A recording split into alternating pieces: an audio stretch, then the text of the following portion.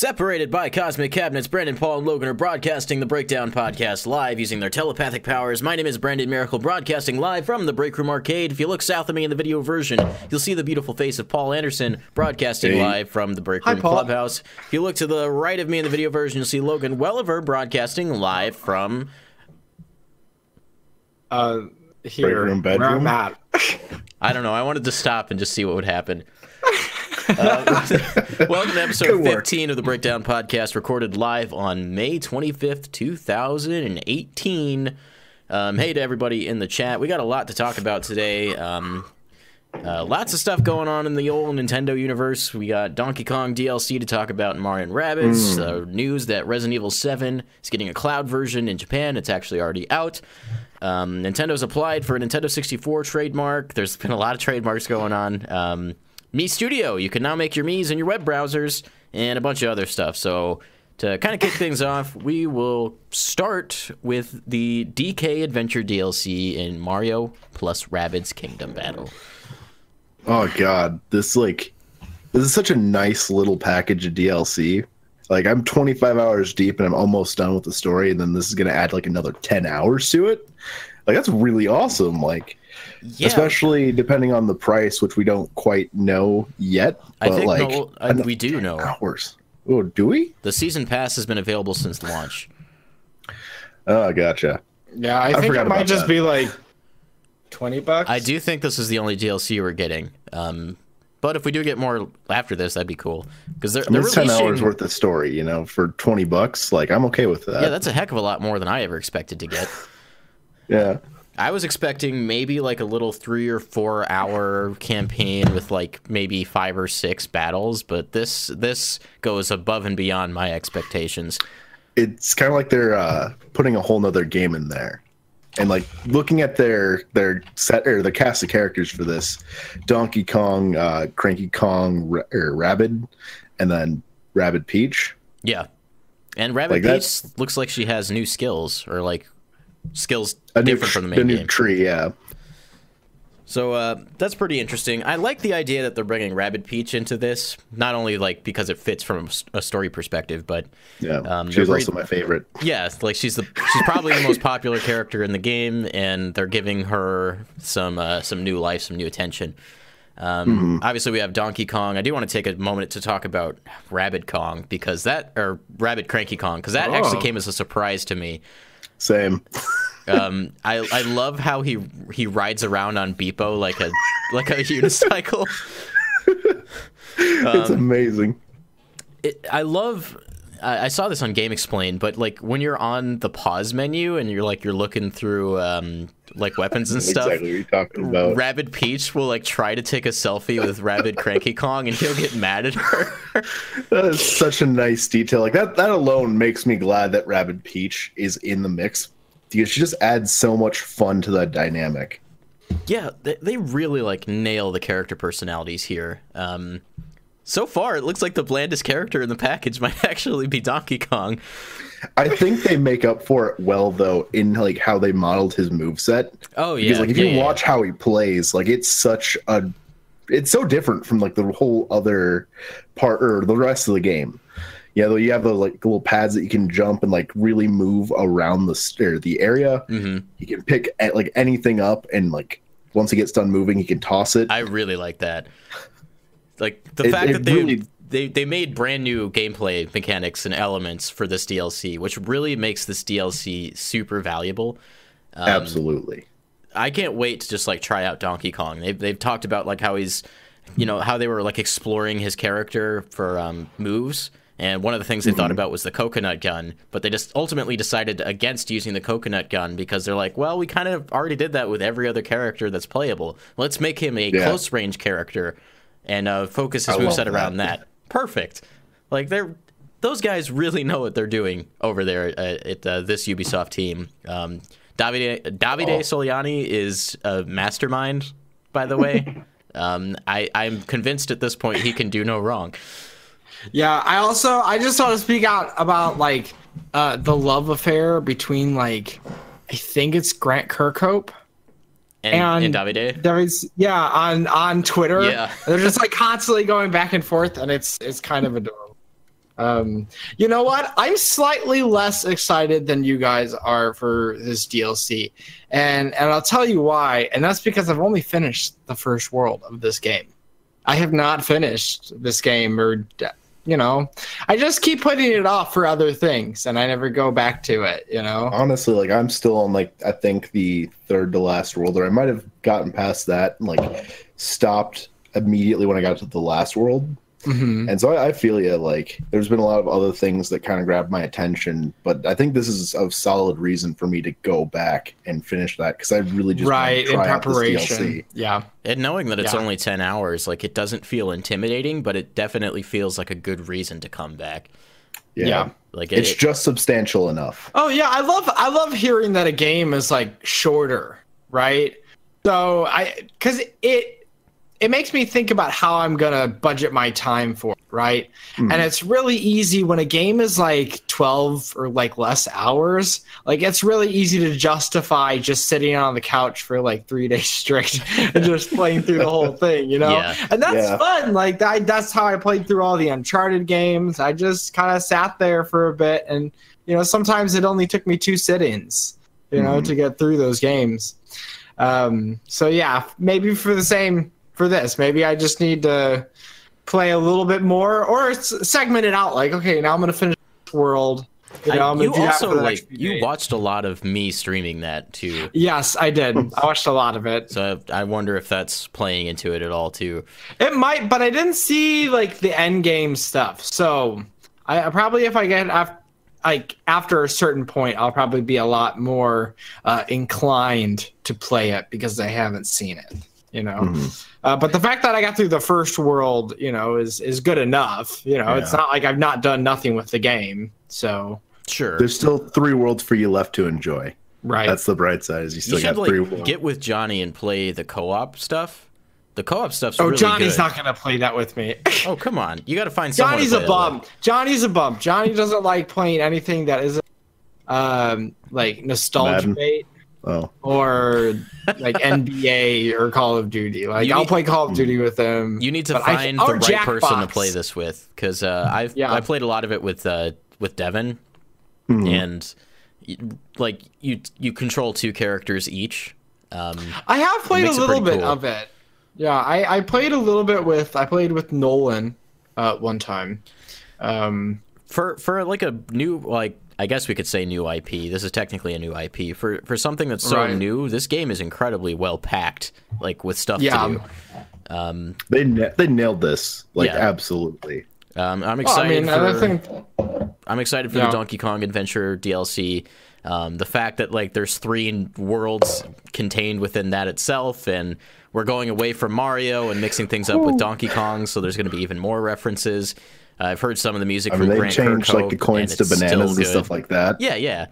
They're really going as far as they should be, and I would say even further than the average person would have thought. So that's exciting. I feel like I should be more excited just because it's Donkey Kong. I love Donkey Kong.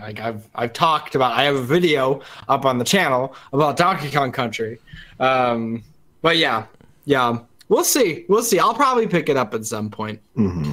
Really quickly in the chat, Nintendo Snow Plays said Rosalina would make a really good addition. Imagine Rabid Rosalina. I actually would be very curious to see what they do with her personality, if they do something kind of crazy like Rabid Peach. They have to have a Rabid Luma to go along with her. Ooh, that would make it so amazing. That'd be pretty cute. Yeah, so, maybe we'll get more DLC in the future, and I kind of want to see them follow this trend of maybe extending outside of Mario, and maybe focusing on some of those, tertiary franchises to Mario, like Yoshi. I think it'd be cool, and it makes it fresher, when we get there. Okay, and now the next question is, what IP does Ubisoft touch next? That's a good question. F-Zero. If we could have Ubisoft make another game with some Nintendo IP, wasn't there some IP that they expressed interest in working with? Did they? I think I could have sworn they did, but I don't remember which one it was. I don't remember anything like that. I know Koei Tecmo has been expressing interest in other things. Oh yeah, that was Mario, wasn't it? That might Yeah. have been what I was thinking of. I Dang want to it. say they talked about Star Fox too, or maybe something else. Yeah. But I think they actually got turned down on Mario. I can't remember. Well, Understandable. I mean, this is kind of exciting in another sense, right? Because like, Nintendo kept talking about how they were doing more things with more companies, right? And that's certainly the case. You look at the amount of other large companies that will develop a game for Nintendo, like Bandai Namco or Ubisoft or all these other stuff. Like, so there's just so many options and so many like possibilities. So I wonder like if Nintendo will like let them have the reign on something else, I think they're going to be loosening up. I wouldn't be surprised if at E3 we see a brand new collaboration that we weren't expecting. Yeah. I'd love that. So for those of you who haven't gotten Mario & Rabbids Kingdom Battle, there is a new option for you. They're releasing a gold edition at the same day that the DLC drops that will feature the DLC in the package. So there's a new option for you there if you haven't picked it up. I would highly recommend you pick up this game. It really is a golden treasure, and it's going to be one of those games that the Switch is remembered for, guaranteed. Because it came out in those early months of the Switch where we didn't have a lot of new, and that kind of started headlining the new and original stuff we were getting for Switch. So with that, moving on, Mario Tennis Aces demo is now available for download. That will not be live until next weekend. Will be the online tournament. And sure enough, within 1 day of the demo going live, it has been data mined and the entire character roster has been leaked online. We can't have nice things. This is why we can't have nice things. I am going to read them off really quick, so if you don't want to hear that, just mute for Like your ears the next go 20 la, seconds. la, la. Yeah. So the characters are as follows: Mario, Luigi, Wario, Waluigi, Peach, Daisy, Yoshi, DK, Bowser, Bowser Jr., Dry Bowser, Boo, Rosalina, Toadette, Toad, Diddy Kong, Koopa Troopa, Paratroopa, Shy Guy, Kamek, Birdo, Spike, Dry Bones, Boom Boom, Chain Chomp, and Blooper. So that could include like all the DLC, well, not DLC, but like the tournament characters we unlock for participating online. Right. Don't know for sure if it does. But look, right off the bat, I'm noticing that they're not really pulling new characters as much as they're pulling from other Mario minions that we've seen in the past, which is an interesting That's an approach. interesting approach. Yeah. So Yeah, there's a good kinda like that. variety in here. I really like this. And Boom Boom could probably come with like a male-female variety. Right.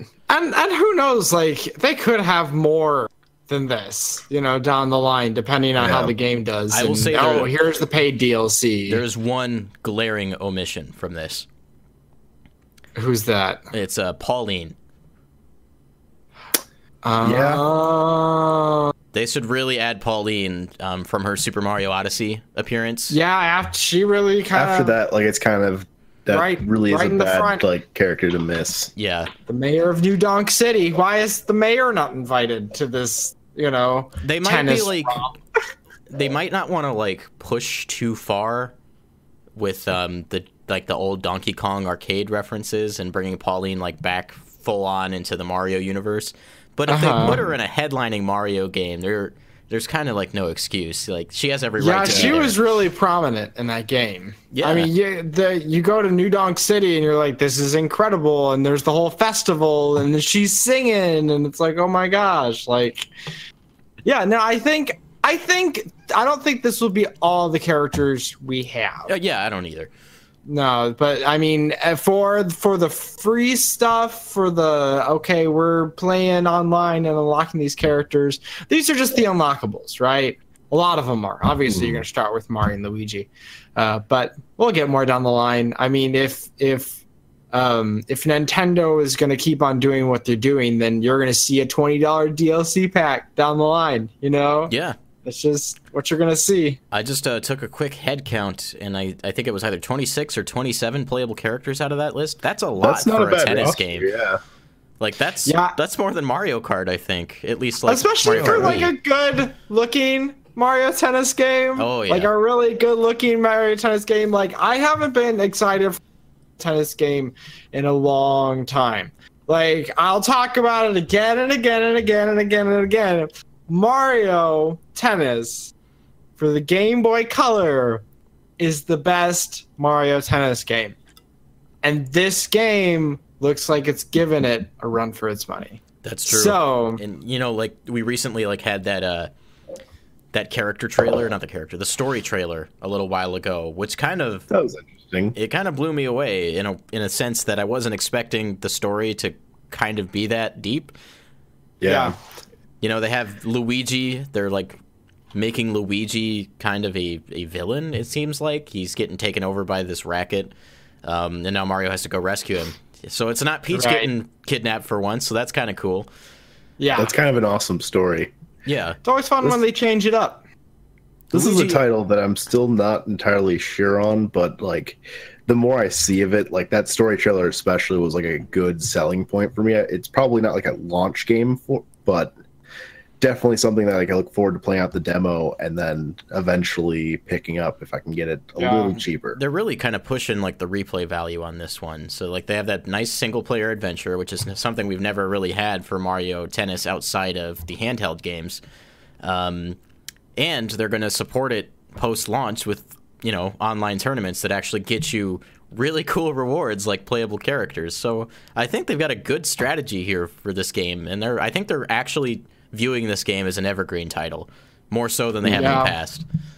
Yeah, it looks like it. It looks like it. It looks like they're doing the same kind of thing that they were doing with, you know, specifically with Splatoon 2 and ARMS, you know, just rolling out that DLC slowly, incentivizing people to keep coming back to play certain modes. Specifically for this one, it's like, hey guys, play online, because that's how you're gonna get the characters, you know. I feel like they need to be pushing that, like those online titles in preparation for Switch Online. Get people kind of absolutely. hyped up for that. Absolutely. Like, this is a good game for that. They're showing that they're serious about this and that they're going to do it right. So each of their games with their online offerings, it's like, okay, look at this. It's compelling. I have a reason for all these different games to purchase the online service, you know?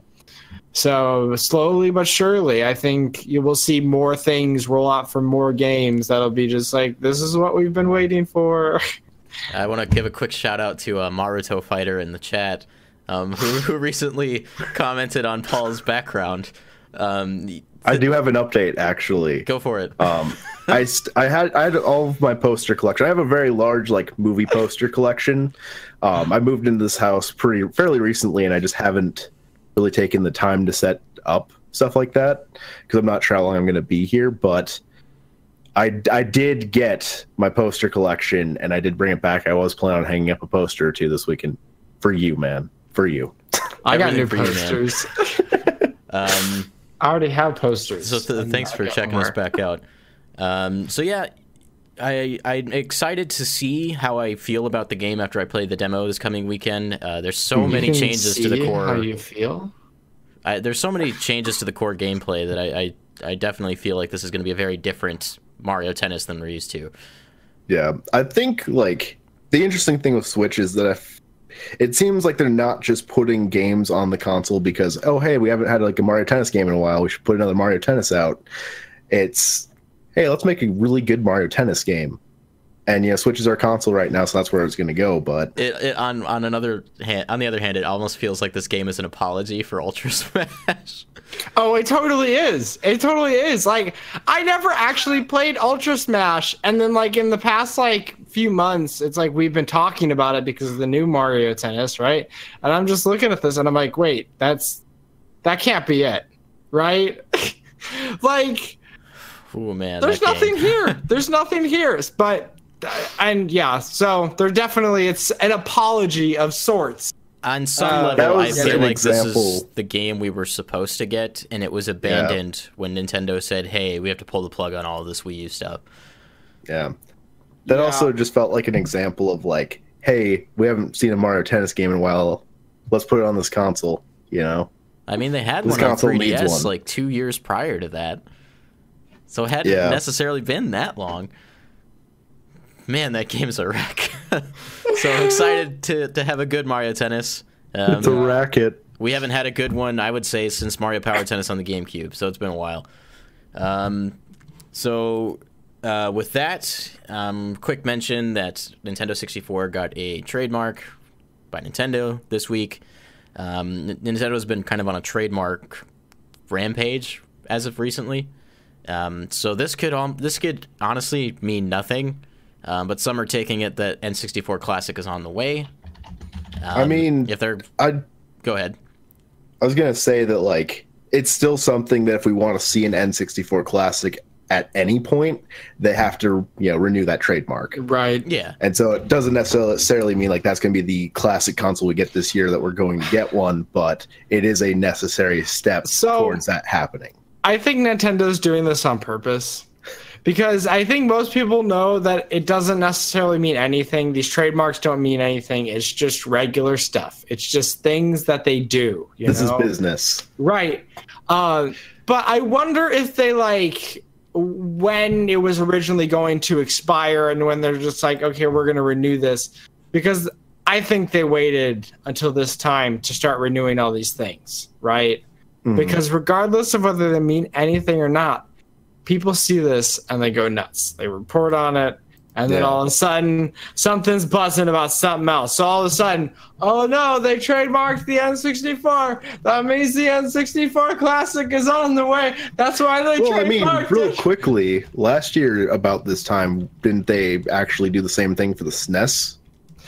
I think so, but it's just interesting how all their terms and their specifically SNES Classic and other stuff. I was gonna say it's just interesting timing in that regard. Like they're just kind of planning and I think as those trademarks were as the trademarks were coming up to be renewed. Like, hey, let's do something with this. I have a theory that a lot of these trademarks might be coming out now in preparation for Smash Brothers coming out later this year, where a lot of those trademarks are probably also going might to be need really to be true, there. right?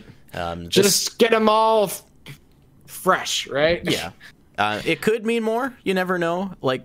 A lot of times we'll see a trademark come out, and then maybe a little while later a game gets announced. Well, maybe that trademark didn't really have anything to do with that game happening anyway. Maybe it was just time. Right. I mean, I do think eventually we will see an N64 Classic. So I don't think this is the precursor to that.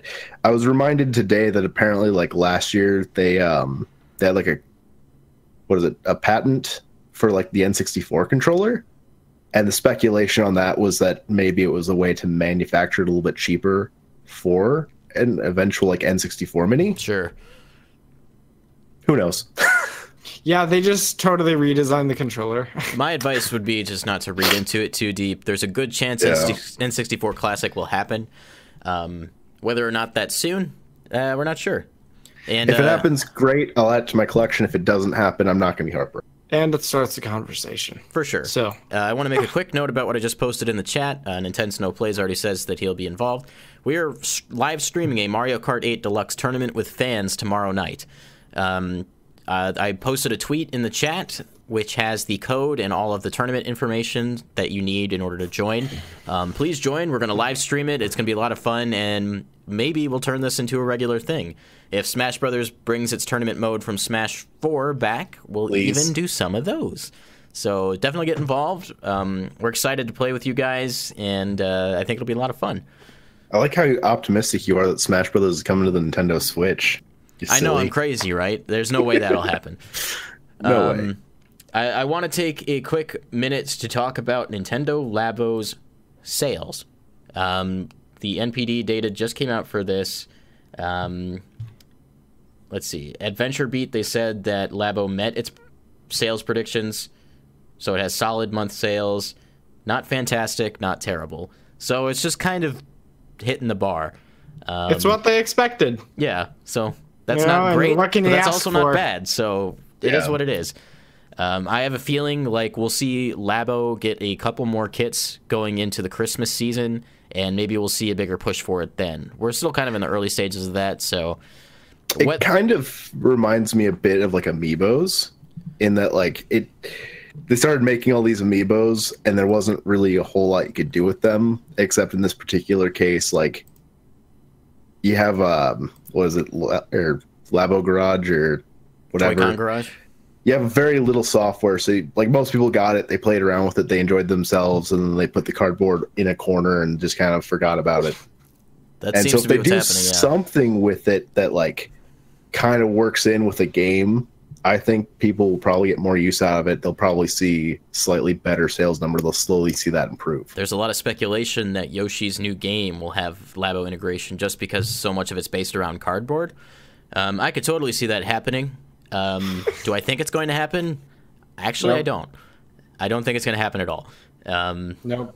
But maybe it will. Who knows? I could just be wrong. I think you might see like a Yoshi themed Labo kit at some point. I think that's more likely. I could see some Nintendo themed Labo kits, Wait. but I don't think you're going to see Labo integration. But you guys don't think they're some of going these to integrate games. the Labo robot kit with Yoshi can control Yoshi as the giant robot? We have to use Labo for like the most completely inappropriate like uses. I'll wear the robot kit while I'm playing Mario Tennis using the motion controls. Yo, I'm not it would gonna be lie. pretty funny to be able to like design the controller that way so you could just like use it as a controller for games just because like why not, you know? I feel like tennis with the robot kit would actually be kind of fun. How much value would Yeah, that add actually. though? Like it'd be kind of stupid, but at the same time, just the fact that you could do it would be the draw, right? I have a feeling like Nintendo is just waiting for an application in a main game that actually like adds value to the control scheme. Like they're not just Yeah. going to tack well, it like on maybe something. like a certain mode or something Yeah. like that in the game. I Just throw it in there. Hey, if you have the Labo kit, you can do this. I do have a feeling though that Nintendo is going to keep Labo as far away as possible from their main launches, like their main games. That's Right. probably a good thing. Maybe all of their games actually. I mean, eventually, yeah, I can see if that. they find like the motorcycle, if they wanted to make it so you can use that as like a controller scheme for Mario Kart, okay, Yeah, doesn't sure, hurt that's anything. fine. If it's, I can see them doing it like more as like a side thing to give a little more value to Labo, but not as like a direct like you need this Labo kit to play this game. Nintendo No Play says that Labo is the kind of thing I'd love, but wouldn't want to get unless it was a Christmas or birthday gift. I'm kind of with you there. Labo's not something I'm particularly super invested in, but also I'm not the target audience. This is definitely aimed at children and families. Yeah, there's a reason they didn't reveal this in like a Nintendo Direct. Direct. They were very They were careful with like, how they it's did that. its own thing. I would Just say here's that a might be video. like one of the most carefully crafted marketing like schemes they've ever pulled. Because Yeah, their messaging was kind of on point for this one, very clear. and that's why the reception was positive. Yeah. So knew that's exactly what it Labo. was. Hopefully we see that get some more momentum going forward. It's nice. It's always nice when Nintendo has these secondary profits, secondary ways to make money. That's what they're doing with mobile, and so far it looks like the money they've been making from mobile has really been helping out on the first-party content side. So bless you. Diversify. Yes. I mean, we're getting movies, we're getting anime, a lot of cool stuff is happening. Oh yeah. So, one of the main reasons a couple of you guys are in the chat right now is to talk about that news that Resident Evil 7 got a cloud version in Japan. Right now, it's exclusive to Japan. And 2 for 2 in Japan. the reaction to this has been overwhelmingly negative. I'm not that upset about this. I'm going to be completely honest. Like, for one, it didn't even release in the West, so like it doesn't matter as much, despite the region free. And I know a lot of people here in the States have been trying it, and the servers just aren't pulling through because we're It's not in Japan. I've seen so many people wondering like they just didn't port the game. I'm going to guess that porting the game would have taken too many resources from them right now. If they wanted the game out there, this was the easiest way to do that. Also, they can make it look better if it's just streaming, because it's not running on the Switch hardware.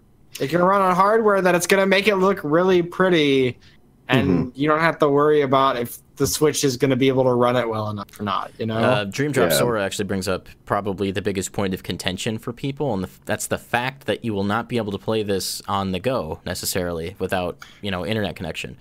Right. That's like the one area I'll give it to you. But I think it depends on the experience. It really just depends. If it's a game that's really meant for like the traditional home consoles experience where you sit on your couch and you play it from home, like a lot of these games, I'm going to guess, are games that are on traditional home consoles too. And so the experience is expected to be that of you're at home, you're not taking it with you, which, I mean, it does kind of kill the Switch being a portable console, that whole thing. But if it's the difference between just not getting it at all or only being able to play it at home, I'd still rather have the option to play it, but only at home. Yeah. Another thing is that you get, I think for $20, you get 6 months of access to the game. Right off the bat, I have problems with. I don't at all. For $20, I'm gonna play this game once, finish it, and probably never touch it again. So, like, if I don't have access to it later on, I don't really care that much. Right. That being said, I also have a PC and a PS4 that I could get the game on if I really wanted to own it. Right, and there's the real kicker, right? Because a lot of people are gonna have a PS4 or PC to play this on, right? Not everybody. So if you just have a Switch, hey, it's an option. You have this option. Also, it's in Japan, okay? So, like, you don't even get, like, a chance unless they release it in the West. So just go play it on your PS4 or PC anyway, But if you're in Japan and you got a Switch and you got good internet, or you go to, like, an internet cafe or something like that, And that's a bigger thing in Japan. So, like, this is easier targeted at Japanese people because they have more public access. Right. And I mean, that in and of itself might be the reason that, hey, sure, I'll take a cloud version, I do want to quickly point out Nintendo Snow Plays. He says, if you want pretty graphics, don't play the Switch. The only reason you get Wolf 2, LA Noire, or Doom on Switch is for portability. Take that away, and what are you even left with? That's a good point. The huge selling point for this console is the fact that you can take it on the go. That being said, I don't think that has to be the cornerstone of every decision made for a game that comes to it. Like Paul mentioned earlier, some games are better suited for portability, others are not. You could argue that all day, but in the end, this is kind of what we're left with. Yeah, and ultimately, I don't think we're going to get the cloud version in the West. I just don't think it's going to happen. Yeah. Nope. I say if we get Resident Evil 7, it'll be at a later date. As a downgraded port, just like all these other games. Like, they could do it, they've done it with other games, but I don't think we're going to get the cloud version. I think if we're going to get Resident Evil 7 on the Switch, it's going to be, a $60 title down the road. As sad as that sounds, like, it's going to be a full price title with all the DLC just released, on the Switch. I don't necessarily want to see this become a trend, but only because of, like, actual ownership of games. I don't necessarily like it being more of like a subscription type deal. It's okay, but it's something that, like, I buy this game and I want to just have it. I want to be able to come back and play it at any time. I mean, that's why I buy physical games, know? If I started playing this, I decide, like, I get distracted by other things. Smash Brothers comes out, I stop playing it, my subscription lapses. It doesn't actually even save your save data on the console, and you just lose it. You create a new account, you lost all your progress. And so I feel like there's still things to work out here. It's okay. It's not, like, the ideal experience that I want for a lot of games. If it makes certain games possible on the hardware, and I'm in a position where maybe I don't want it on home console, or, like, I'm a family man, we only have a Switch, and this is the only way I can experience this. Right. It's okay to give the option. You don't have to necessarily act. Oh, absolutely. Like, I mean, for example, there's a ton of really inconsequential, like, anime on Verve, and I don't feel the need to go out and put that in my collection. But it's nice having the option while I'm streaming. It's like, oh, it's here. I might as well watch it. So the same thing comes with streaming. That's why streaming services make more sense than just here is a singular title that you can stream. But I think as the internet becomes more ubiquitous, that it's everywhere, then these kind of like, oh no, I don't have Netflix, I don't have Hulu. No, you're gonna have access to the internet, and that'll be okay. But for now, it's still like, well, until I can just sit around in my car and have internet access in my car, and my car drives me, like, I don't think a singular title that you can stream is gonna, take off as like the way to go about it. And that's not to say that with a future iteration of the Switch that we don't get LTE and on board. Right. Yeah, and I could see them saying like, "Hey, you spend $10 more a month, you get this much data on the go," And here's how much that's good for. Like, if you play like this, you're gonna want this plan. If you play like this, you're gonna want this plan. If you play like this, don't even bother because you'll be spending too much money. I mean, you know what they say: the future is now. Right. So I think we can all agree that we don't necessarily like this, but I don't think it's a cause for worry as of right now. I don't dislike it. I don't dislike it. I'm really just indifferent. I'm just like, hey, it's an option that's fantastic. I think the fact that it's available to those who play on Switch only, I think that's really compelling, especially if you have access to very good internet. Yeah, I should clarify. I don't hate this either. But I mean, as a consumer, it doesn't necessarily affect me because I don't live in Japan. Yeah, I live here. We're not their market. This was only announced for Japan, by the way. So for all we know, and for what I expect, this is never coming here. At least not in this state. So that's kind of what we think on Resident Evil 7 cloud version.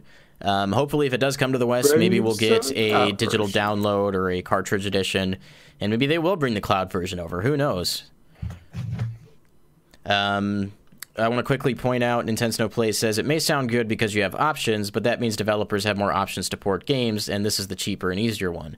Imagine what road that could go down. Well, it's really what's gonna bring them more cash in the end, right? Mm-hmm. So is it cost effective just to put a cloud version up and run a bunch of hardware of their own? They do have to spend money on that. Right. And so, like, at the same time, like, I don't think a lot of people, unless you're a really, really, really big studio and it makes sense that, this many people are going to be using it as a service as opposed to just buying like a $60 game up front. You have to weigh that against it. And because, I will play these games at home. I will not be playing these games on the go. I'll get this on PS4 and PC. I'm not butthurt, over any of this. I mean, Brendan, you said like the general response to this whole thing has just been like relatively negative, right? Mm-hmm. I think that would stop them if they're actually listening. If developers are listening, I think that alone would stop them from doing that or like using that unless it's necessary. If they know that people are generally hesitant about it, and it could potentially lead them to like other consoles anyway, either just don't make or like don't port this or port it right. Port it in a way that will appeal to people. Right. And they got to be careful how they approach this going forward because this will not be available forever. Yeah. One day, this particular service for this one game is going to get shut down and you'll never have access to it again. Yeah. They have to take that into consideration as well. I mean, if they also want to move them like Switch copies, the selling point's portability, and as we already established, this makes the game not portable. And all of so Capcom's they lose their chance of selling it twice. All of Capcom's ports up till now have been real ports. So this is just one in the bunch. So I wouldn't be worried I think yet. this also might be like testing the waters, Mm-hmm. Like I haven't. This isn't even the only cloud game available. Like in Japan, there's also Phantasy Star Online 2, which is a cloud version of that game. That's just the way it is. Sorry to bring up bad things for you, Paul. Give me a second. I'll be back in a second.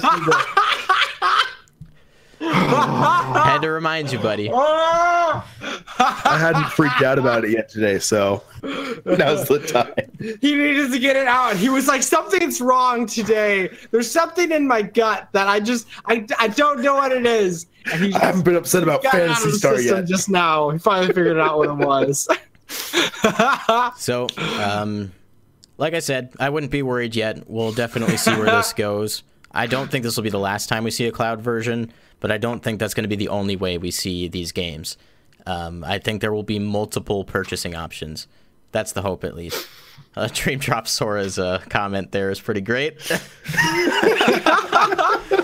Let's quickly, we'll move on. Mii Studio is officially available on browsers, so you can hook up your Nintendo account and make your Mii's online. That's like literally all you need to know. It's just you can build Mii's in your browser.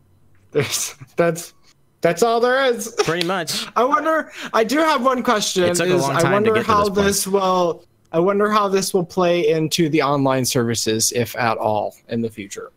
Just in terms of like just having different ways of having access to it.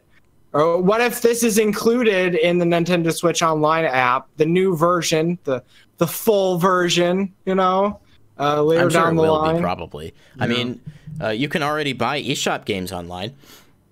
Yeah. That was a pretty big step, if you ask me, at least in I've done Nintendo terms. I've done it several times. I bought Rocket League just through my browser, and then it downloaded to my Switch, and Unholy Heights. That was another one. While we were podcasting. It's a dangerous game, man. I never use that feature to buy games while I'm at work. What? Where do you get off? I haven't downloaded entire PS4 games while I was at work before. Oh man, I tried. Okay, so yesterday I was like, oh man, like Detroit's available for preload, and I went online. I didn't even have an app or anything. I went on PlayStation and looked up the information. And I found the downloads, and I could just download stuff to my PS4. The problem was you can't like manage all of that stuff from like your phone, so I actually couldn't fit Detroit on there because I had too much stuff on there. Oh. So, but that's okay. I didn't get to play it until today anyway. So, Well, that's pretty much all we got for news this week. There wasn't a lot of big stuff, kind of a smaller week. And that's probably because we got E3 coming up in like 2 weeks. Everybody, it's like the quiet before the storm. Where's my Pokemon announcement? I'm gonna bring it up once again. During the week of E3, we'll be streaming every press conference except EA. We'll be there pretty much live, probably all Tuesday. There might be like a couple hours where we're not there during the Treehouse, but for the most part, we're gonna be there pretty much the whole time. So you can expect reactions, commentary. We're gonna be covering it all for you. So definitely check that out. It's gonna be a good time. No, Dream Job Sora says Detroit. It does seem like reception to that's been better than their previous games. It has, and I'll talk about it more when I get like into the game. It's a good thing because I would like to talk about it. Switching into the breakdown portion of the podcast. Right, I'll talk about it a little bit here. But this is the part of the show where we talk about our favorite movies. Well, not our favorite, but the movies, TV, anime, and video games that we experienced over the week. Just a quick precursor. I started playing Xenoblade Chronicles 2. I'm excited to talk about that. It's a good game. And Logan's playing Detroit. It's kind of you guys got your new game. I got mine. Yeah, we all played new games this week. This doesn't happen all the time. Go team. So for movies and TV, I actually didn't watch anything, so I have to bump it over to Logan. So I was telling Paul earlier. Show us what you got, man. We are in the 8th season of Bob's Burgers, which seems insane. Okay, I think Bob's Burgers is like a modern classic. See it in 10 right? It's so good. It's so funny. It's held up and still holds up for 8 seasons later. And they just had like their 20th episode of the 8th season, which I'm not sure if that's their, like, I think that might be the season finale. I think they're really getting ready to finish up this season. But it was the best episode possibly that I've ever seen. Like, in my opinion, I was like, oh my gosh, I think that's my favorite episode. It was a bundle of joy.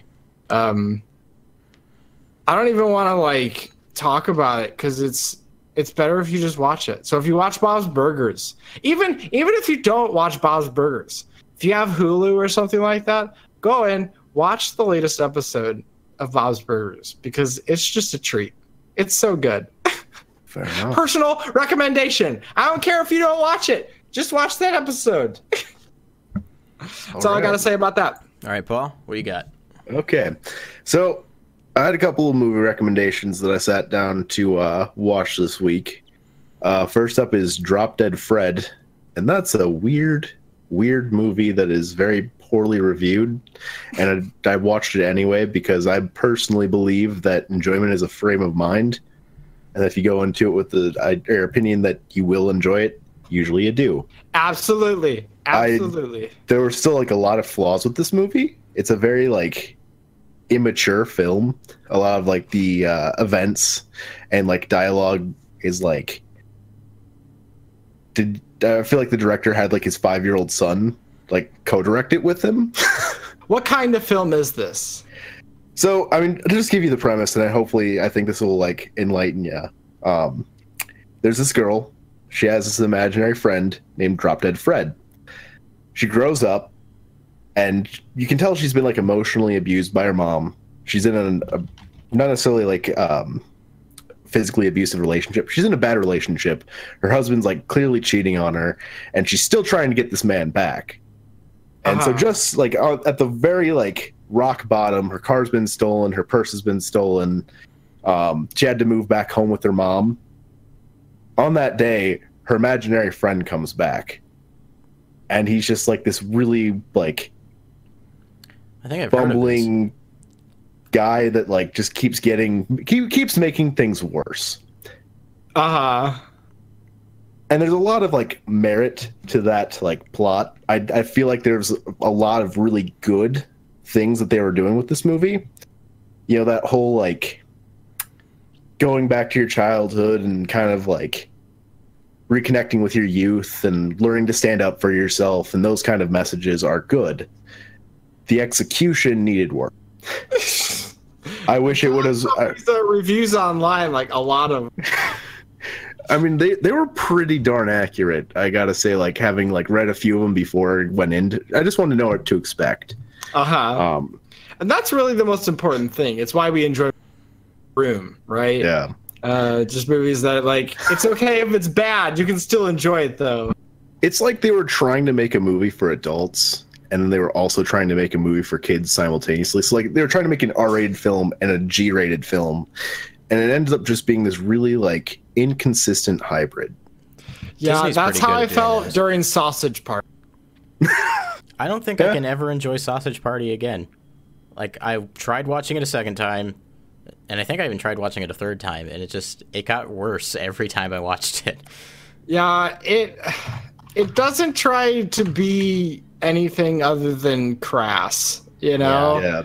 And that's kind of its focal point, and I guess that it succeeds in that, but I don't like things just because they're crass. This is kind of a good segue into my next movie. I do want to stop here with just like, it's a fine experience just once. Right. I feel like that's the amount that you need to see it, and then after that, like revisiting it, it's gonna lose the impact of that first view. Yeah. But I'm gonna use that to kind of roll into I sat down to rewatch Deadpool. I also went and saw Deadpool too, but I had this like eternal struggle after I got done with it. Which one did I like more? Brandon, you said last week that you like Deadpool 2 more. Yeah. And I've had a second viewing of Deadpool before where I didn't enjoy it as much the first time. That could just be a thing with me in comedies. I don't know. I had to like go back and rewatch it because I felt like I had those like rose tinted goggles for that movie. That movie like was really impactful the first time you see it. I remember like laughing to the point of tears in the theater when he like breaks both of his hands on Colossus and then his leg. Like that just killed me. Well, I think one of the reasons Deadpool resonated so well is because it was Deadpool. It's what you expected. It's what everybody got. It was also kind of like an impossible thing that happened.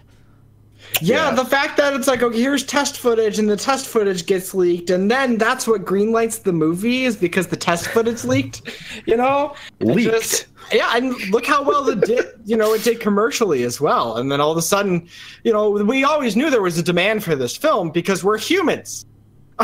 Who wouldn't want a Deadpool film, right? But then the execs up here, Fox and everybody, it's like, oh no, nobody would want that film. It's not marketable. And then it was the best but that's just not the R-rated case. film of all time, right? Right.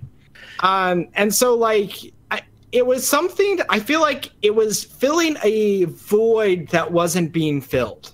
Yeah. Right. Here's that high quality R-rated, really just beautiful conglomeration of I don't know, just Well, here's the thing with Deadpool, looking back at it, that attitude. it wasn't until I went back to watch it that I realized just how dry of a movie that is. It had if they had a superhero movie that was just indie, it'd be Deadpool. Because the intro just it's very quiet. And there's not a whole lot happening. There's these really hilarious moments kind of scattered throughout. I feel like they did so well with such a small budget. And so I'll always have massive respect for that movie. And I still absolutely love it. Also, I should make it clear. I don't dislike the first movie. I just don't think it's something I can watch again. Yeah. That's fair enough. I think I had to give it to Deadpool 2 as well. I will probably be seeing Deadpool 2 this week, probably in the next few days, because you got your movie pass? I got my movie pass. I won't look at you go. Just does it have courtesy of Bab on it? No, that's what I'll sign it with. Okay, cool. But yeah, I also like the fact that Deadpool exists and it relates to people differently merely because he breaks the fourth wall. And so he exists within the film, but then he also exists in our reality too, right? Because he sees us and he talks to you directly, right? So it's Deadpool's right there. And that's just we don't have there's not a lot of really funny superheroes that are just he's here too. So there's just so many things that work about it. They use that to no end with the marketing, with the recent marketing and all the DVD cover, Blu-ray cover. I love that so much. I was talking about for weeks leading up to Deadpool 2 how they were just doing nothing with the marketing, and they waited till the movie came out really to push it. Yeah. Honestly, I think their best joke in the movie is responsible because of marketing, and the way they market it, what impressions they're giving you really feeds into that movie. Yeah. You'll understand that. I want to hit up some of the comments really quick. Dreamdrop Source says Sausage Party has that weird Seth Rogen and James Franco thing where it's provocative for the sake of being provocative, and the jokes are awkward and awkwardly long, like the new Muppets movie. I do think the Happy Time Murders might be a little more fulfilling than the Seth Rogen movies. I really don't like Seth Rogen movies personally.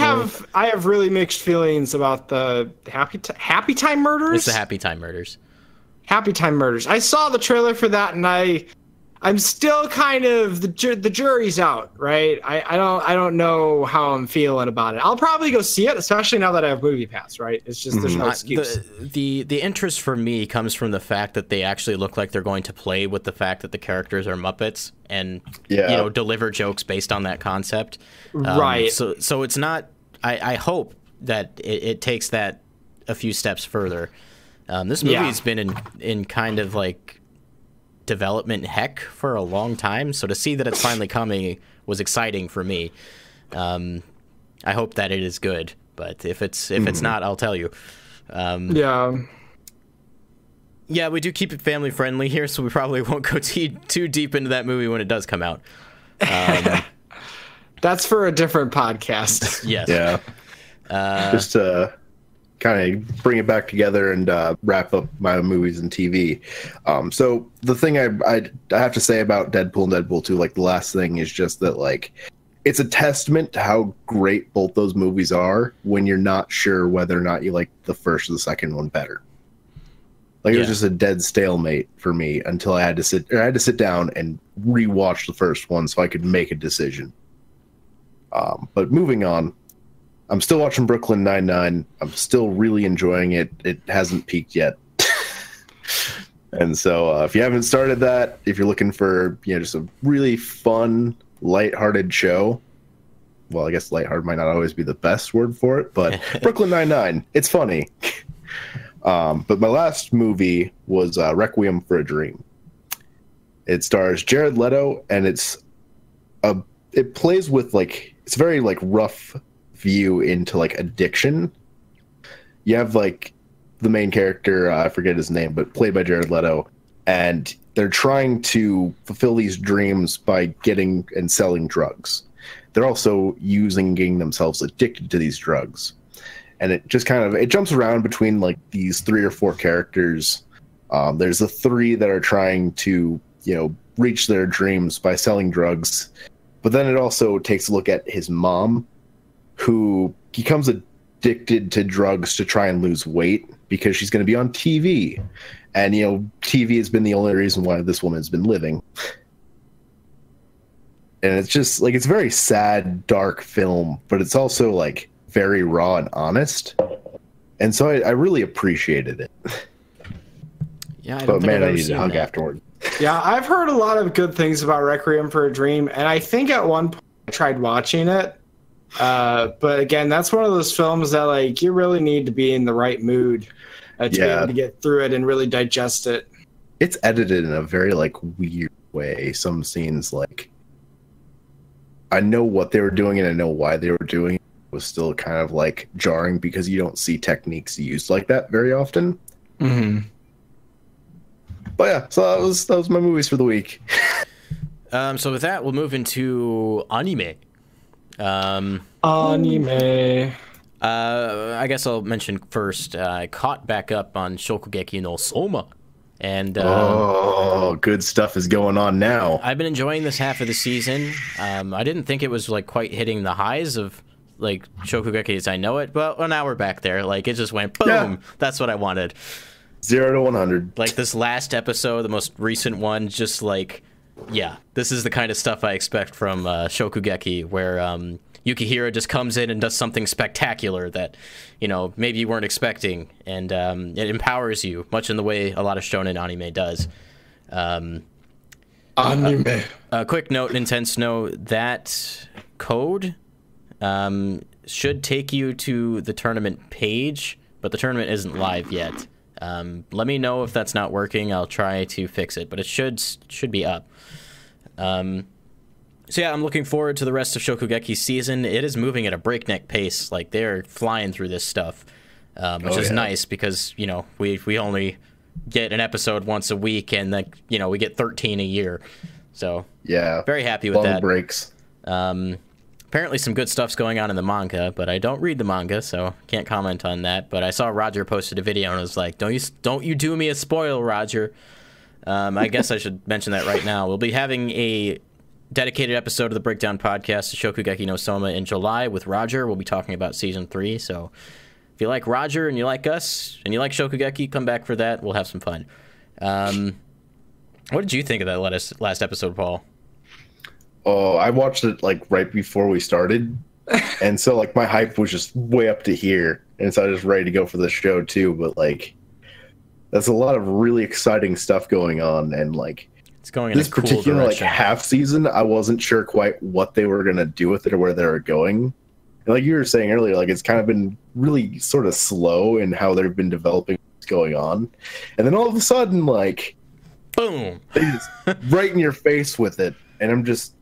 Oh, I was so upset that the episode ended. I just wanted to keep going for like 2.5 hours. Michaela, while we were watching that episode, just like when a particular thing happened, and what happened, Paul, she was just like shouting, threw her fists up in the air, like she was super into it. Kind of busted an eardrum in the process, but that just shows you how exciting the show is. Logan, please give this show a watch. Yeah, I was gonna say, it's like you do have till July. Shonen like really big and right now. I see a lot of food coming out of Japan in that kind of variety. I mean, we get Shokugeki, but then we also have like Sushi Strikers, right?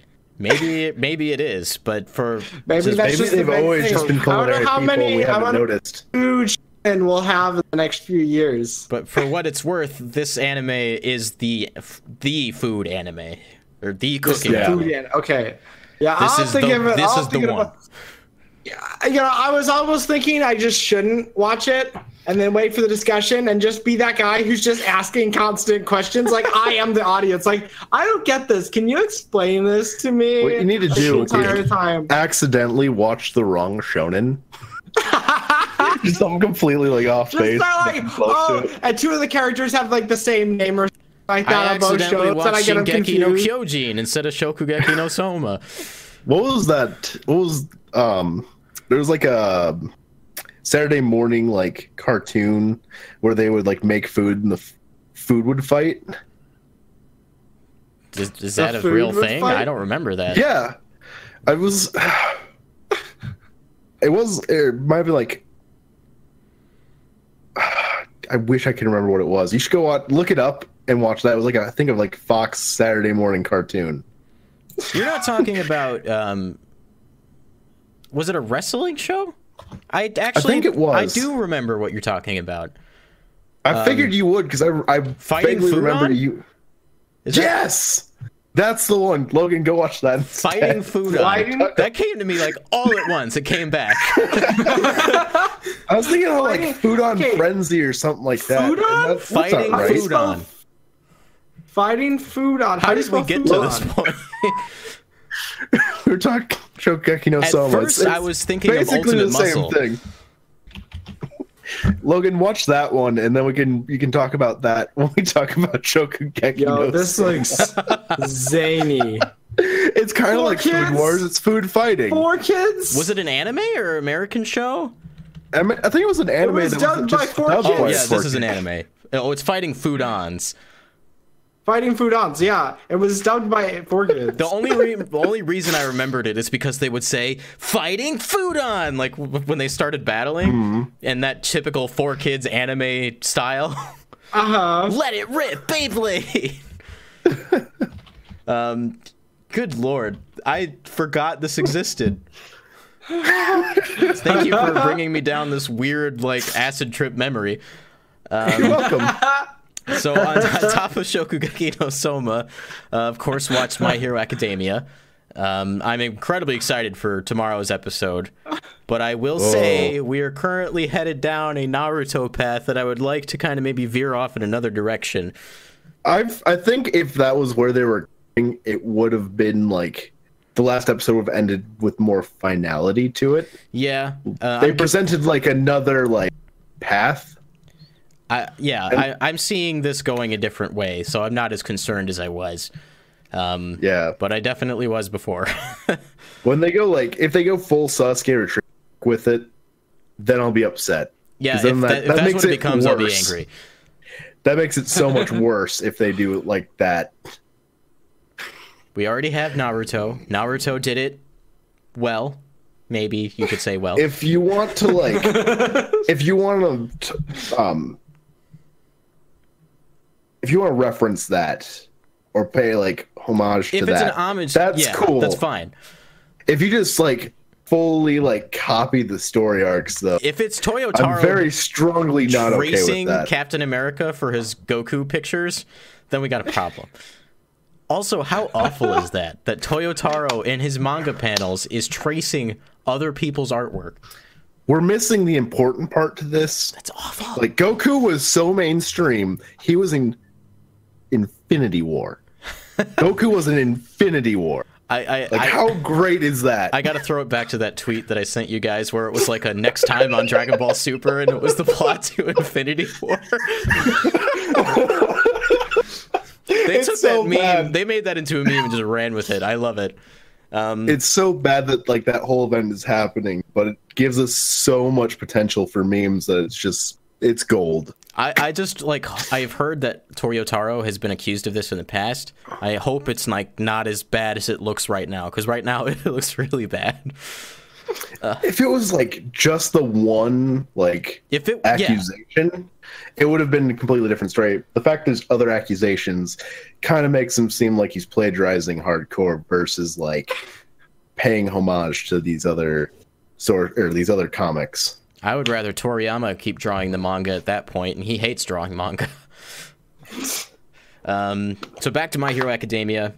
It was a really solid episode. The performances in this show from the dub cast is incredible. I see your comments in Intense Snow Plays. We'll get to that. Don't worry. It's a yes from me, by the way. So yeah, I'm incredibly excited for tomorrow's episode. This particular season has just been a high from the beginning. Like, they plunged you right into like the heaviest part of the plot, and they've just been running with it ever since. It's been pretty awesome. Though I will say, for like the last 4 or 5 weeks, we've been in this forest encountering this villain battle. It was getting a little stale just because we've been in the same background for so long. So it'll be nice to kind of get into a new rhythm with a new arc. I wish that those episodes would have followed more like how it started, where you have like Midoriya versus just the one villain, and it goes until he wins. Yeah. And just like maybe a few more like really solid, really intense. I think it's weird because we didn't build to this. It just kind of happened. Yeah. Well, I mean, I think the show's changing, so it's taking a kind of a different pace in different ways. And it's not like you see this kind of thing lasted very long. I mean, we're already, we finished it. Like, it's now we're doing other things. So in the grand scheme of things, if you're like watching this, if you're like, oh, I've never watched My Hero before, and you're binging this show, you're going to get through those episodes really quick, and it's not going to be like hardly anything, right? Yeah, I mean, I'm not necessarily saying it as a negative. I'm just saying, like, in a week-to-week situation, this kind of reminds me more of the very long war arc. Yeah, exactly. The war arc from Naruto, which is 4 years in the exact same story, is too long. Yeah, I feel like they had now that it's done, like that was probably like a good length for it. I mean, granted, it's not completely done, but they got out of that setting. Yeah. And that's the important thing, is they got out of that setting. Other things are happening. I was just having bad flashbacks of 4 years with battles in Naruto taking place at nighttime with the same exact color temperature. I forgot what Naruto's orange jumpsuit looked like because I hadn't seen it in so long. I feel like Naruto PTSD. I feel like My Hero won't go on forever, like some shows. No, this definitely feels like it's going to have a finite ending sooner than these other shows. That's what I'm excited about. I mean, it could be like maybe 7 or 8 seasons, and I wouldn't mind, as long as they know what they're doing and they're not just dilly-dallying, Yeah. But I'll just mention real quick, I went back and I watched the first 2 episodes. And Brandon, when you were talking to me about this before I'd even started watching it, you called it an instant classic, right? I've seen the first 2 episodes 3 times. Yeah. Same. And so like I wasn't so on that page until I rewatched the first 2 episodes last night. You really see how far it's come.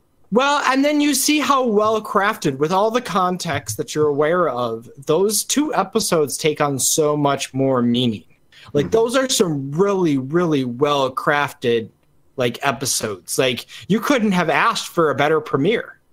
You know? Like, those 2 episodes are phenomenal, and they really set the stage for the nature of the world and what we're in, like what we're getting into. Right, you know what you're getting into when you get into the show, and it gives you every feel that the show is ever going to give you in the first 2 episodes. Just in like little pieces. Right, I cried at a point in each episode. Right, I cried. I was like, oh my gosh, I can't believe this is happening. Whether it would be like the moments, like the saddest moments when Deku realizes that, oh, I'm never gonna have a quirk and I can't be a hero, and then like the second episode comes around, and all of a sudden he's like running into danger, and then all of a sudden he's, you see how that relationship evolves between Deku and All Might, and how now Deku exists to All Might in the first episode. And then the second episode, All Might realizes that he's the one that should have One for All. I specifically will never forget the emotion I felt when All Might was standing before Midoriya, and Midoriya was, on the ground sobbing because All Might, his number one idol in all of history, was acknowledging him and telling him that he could be a hero too. It made me cry the first time I watched it because it is an intense scene. The first season as a whole isn't the best, but the beginning and the end of it are some of like the most memorable anime moments I think I've ever come across. Like, I will never forget the end of season 1, and I will never forget the beginning of it. I should also take a moment to mention that a good portion of why this show works so well in those intense scenes is because they are drawn really well. Like, the emotions in the characters come across. Yes. In spades. There's the shot, of when All Might takes off right from the ground after he like destroys like this liquid villain and bottles him up, and then Midoriya grabs onto his leg, and the animation for his face when they're like shooting through the air, it's incredible. It's such a good shot. It's so active and fluid and cartoony. It's amazing. It's so good. The animation is top notch. That's one of the reasons like I'm so excited for the new Dragon Ball Super movie, because in that teaser you see like elements of that very animated look with when characters move. Because I think these animators are starting to realize, and maybe it's the production companies, I don't know, but that these softer, rounder looks can result in more fluid, action-focused animation. Well, I mean, also that's what American companies have been doing with animation since forever. Yeah, I mean, it's taken a while for anime to catch up. Yeah, but you can see that like they're taking inspiration places, and these shows are looking really good. Like Pokemon had a drastic change, like going into the Sun and Moon seasons, like a complete like change in art style from that angular kind of samey anime look to this rounder, more cartoonish look. But it makes the battles just look so much better because they have a lot more freedom. So definitely something to be acknowledged. We can't talk about how good the animation is with that without looking at the link that I posted in the chat. Oh boy. No. I wish I could have found it with subtitles, but that is by far one of my favorite scenes in entirety of history. Oh my goodness. Logan, have you seen the Japanese version of that? It is. No, I've only seen the. I don't think that scene carried over well in the dub, but they didn't carry it over in the dub because they knew they couldn't top it, and they were incredibly right in changing the dialogue. Holy stinking super crap! See, I really enjoyed that. I was busting up laughing when that happened. Yeah, it was just as funny in the English version because they made it their own. That's something I really admire with Funimation. Yeah, super good. Dream Drop Sora has brought up the Thundercats controversy. I am of the opinion that show can be whatever it wants to audience. Same. Why are you do you just want the old Thundercats? Just go watch the old Thundercats. Well, right? they did have like that new like animated version that was like kind of mature, and I think is kind of what most people want. The thing with that particular remake, the problem with that particular remake is that it's not like people who are upset are not the target audience, and so that's probably a lot of the problem with it. Is like, they're not trying to capture us. it's something that we want them to like. We want them to chase us after it with it, but for a new generation. It's not. I mean, I've been having this argument with people about, and I'm probably going to set some people on fire, but I like Teen Titans Go a whole lot. That show has an incredible writing team, and they don't get any acknowledgement because people can't get over the fact that it's not regular Teen Titans. We'll get Teen Titans. They talk about, they make references to it all the time in episodes about how that's what they want to be doing, but there's reasons they can't. Yeah, no, because that show exists, I think we'll eventually finish Teen Titans. They're getting a movie in July. Teen Titans is going to come back. Like, it's alive and well right now. I get why people are upset, and, like, I'm still a little bit upset about it, but I know that, like, that show wasn't it wasn't for me. And so I know that they do great things with it, and it is something that I eventually do want to sit down and watch, but, like, I'm not going to give it a whole lot of crap because it's not for me.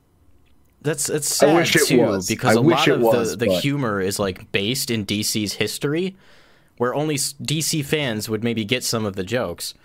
Like, there's a little bit for everyone there, but people just can't get past the fact that it's not Teen Titans. So I feel like Thundercats Roar is going to have the same unfortunate problem, whether or not it's good. Like, that's not the point right now. Think if it's good, I think it'll do well. And just because, like, they'll promote it and then kids will watch it, and then I don't know, I'll probably try it out. And I didn't even watch. And that's the thing. I'm committed to, like, Thundercats because I never watched Thundercats. Yeah, I'm not invested in it either. That wasn't right. So it's like, who cares? The thing I like about this direction they're going with it is that if you grew up and you watched the original Thundercats, you can sit down and you'll probably have like what you were experiencing with Teen Titans Go, where you'll still get a kick out of it. It's not exactly what you wanted from it, but it's something you can enjoy with your kid. Yeah, and it's something that they will enjoy and get them. It'll help you share that passion with them. I wouldn't be surprised if the writers are going to try their best to throw in bones for original fans. It's not all gloom and doom. Maybe without this show, you would never get Thundercats again. You got to consider that. Like the same thing with Teen Titans Go. Teen Titans Go is the bridge to getting what you want, and if you don't walk across it, we'll never get there. Yeah. So sorry, I was very triggered. Well, I mean, I think that's true for a lot of things. And so, yeah, I complain about it. You have the right to, but I think there's better things that you could be. It was such a timely, like, event for that to come out, because I was just watching, like, I listened to all of Weird Heat, like, every episode they had, and they were talking about this. I think it might have been more in the context of, like, Teen Titans Go. But that was really, like, an eye-opening moment for me where, you know, they were talking... No, it was Teenage Mutant Ninja Turtles. And they were talking about how, like, the new show doesn't necessarily appeal to them, but it's not supposed to. Right. Like, the previous show didn't appeal to me, though it sounds like I probably should have watched it, because maybe it did appeal to me and I just didn't realize it. But, yeah, like, Teenage Mutant Ninja Turtles is a good example of this, because that series has had a new iteration, like, at least, like, 8 or 9 times. This is nothing new for them. There's so cool. many generations. Yeah, that's so cool. You get, and they all stand alone. Yeah, they're all, like, really different. That's what we get with Zelda every time. You know? Well, I mean, that's why, like, that Splatfest was so cool, because, like, so many people have experienced this franchise in different ways, but we all still, like, you know, the 4 turtles, you know, everybody has, like, a favorite turtle. From I saw some trailers. I've seen the artwork. I think it looks good. I think this, you know, a Teenage Mutant Ninja Turtles, like, show like this, I think it could be really good. And so the same goes for, like, all these other stuff. Just because it's different doesn't mean it's bad. Yeah. Like, if we didn't get different, we would have never gotten to what you guys liked in the first place. Right. Like, Teenage Mutant Ninja Turtles started out as a parody of, like, dark DC comics. And then people took it seriously, and now it's its own thing. If they hadn't taken that risk, and yes, it was a risk, you wouldn't have gotten the original Teenage Mutant Ninja Turtles, which you love. So why can't kids these days have their own version of it to latch onto? I don't see the harm. it brings it back to like being able to share your passions with your kids. You know, they're going to be watching a different version than you, but you can still enjoy Teenage Mutant Ninja Turtles together. Once they're done watching that, you know, you can always introduce them to one you grew up with and just. And they might not like how they're it, different. but we have to live with that. You know, when we were growing up, we didn't necessarily like the shows our parents liked when they were kids. Right. True. It's a cycle that will never end. Yeah, it's always going to be like, oh, our generation was better, oh, this or that, and people, and just because it's different. Nostalgia is powerful stuff. It's not better, it's not worse, it's different, you know? Yeah. And if you enjoy it more, cool. If you enjoy it less, that's also cool. Go watch something else. Like Nintendo No Plays is not apparently not a big fan of Teen Titans Go at all, and that's the reaction I'm used to seeing. I disagree almost 150%, but it is what it is, and we have to live with it. It's not going to change. If you don't enjoy it, you don't have to. Exactly. Yeah. So going back to anime. Woo, that was a long-winded tangent. So we talked My Hero, we talked Shokugeki no Soma. Anyone have anything else other than me? I think it's into you, Paul. Okay. Yeah. Still watching Black Clover. And we finally, I think, started moving into like things are actually happening again. I feel like I've said that like every week. And then it just ends up being more like fillerish stuff. Actually, now that I reflect on it, it's probably just a 2-episode filler of it. And so I'm disappointed again. But then there's Steins Gate Zero. It's exciting stuff. They're really I really like where they're that. going with the second season. So is this like an official I specifically look at Steins Gate and I go, Paul wants me to watch that. I'm not going to watch it. That's just gonna be Logan's official stamp. You can get a T-shirt that says that too. Is this an actual sequel to Steins Gate, or it was like it's a video? I think it's the video game is a direct sequel.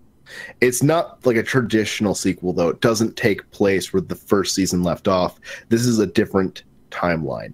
A different continuity. This is I think they call it like the beta line. So it's. I can't really get into it without like this show's based on a visual novel, further. Or is it original? Yeah, it's a visual novel. So is this just a different path from the visual novel, or is it original? I mean, this was a second game. There was Steins Gate, the visual novel, Steins Gate Zero, a second visual novel. It's really hard to describe. When you get done with Steins Gate, I think it'll make more sense what this is. I think you triggered Dream Drop, Sora. Yes, I've been telling these two to watch Steins Gate for the longest time because I watched it, and by the time I got done with it, I was just in tears, and I was. When I finish it, I'm still going to tell you that I haven't finished it.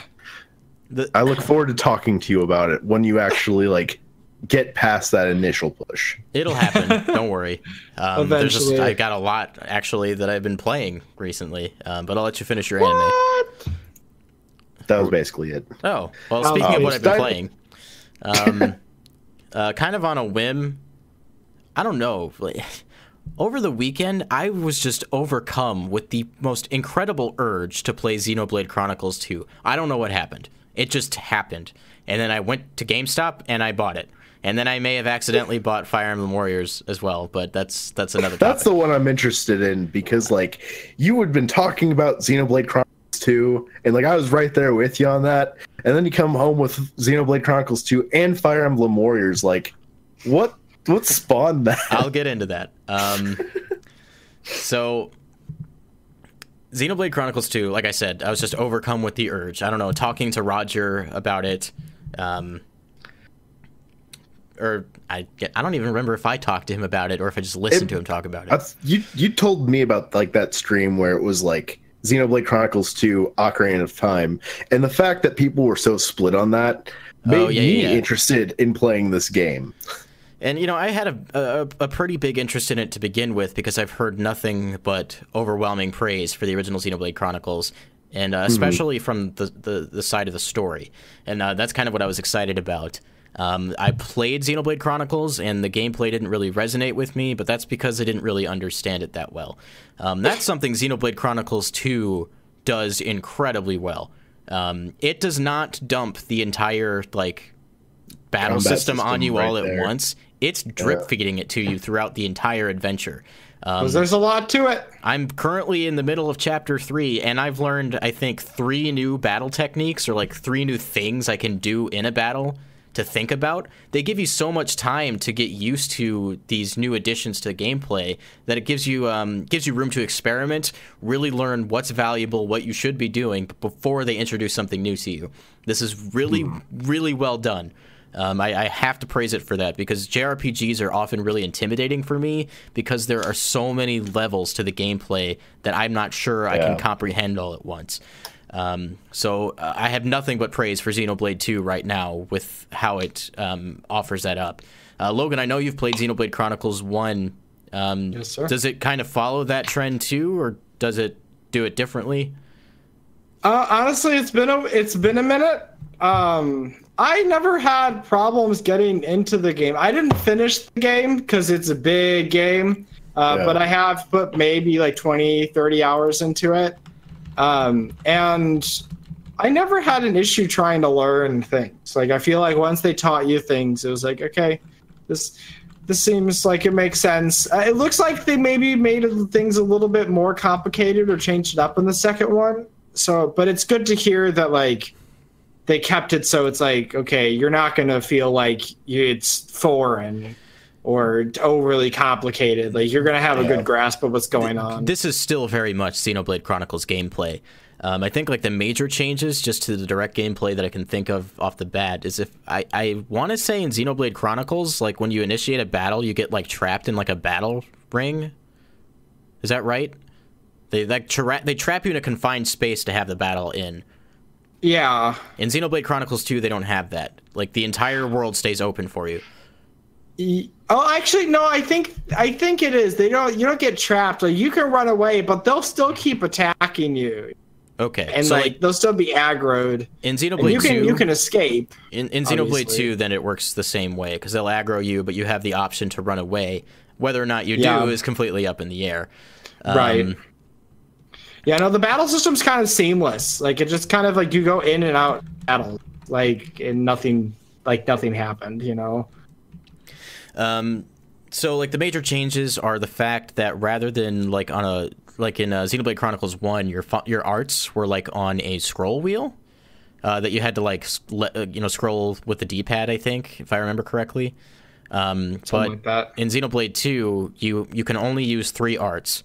You can only assign 3 arts at once, and they're assigned to the face buttons. So they're just easy to access, which is something that I really had a problem with in the first Xenoblade.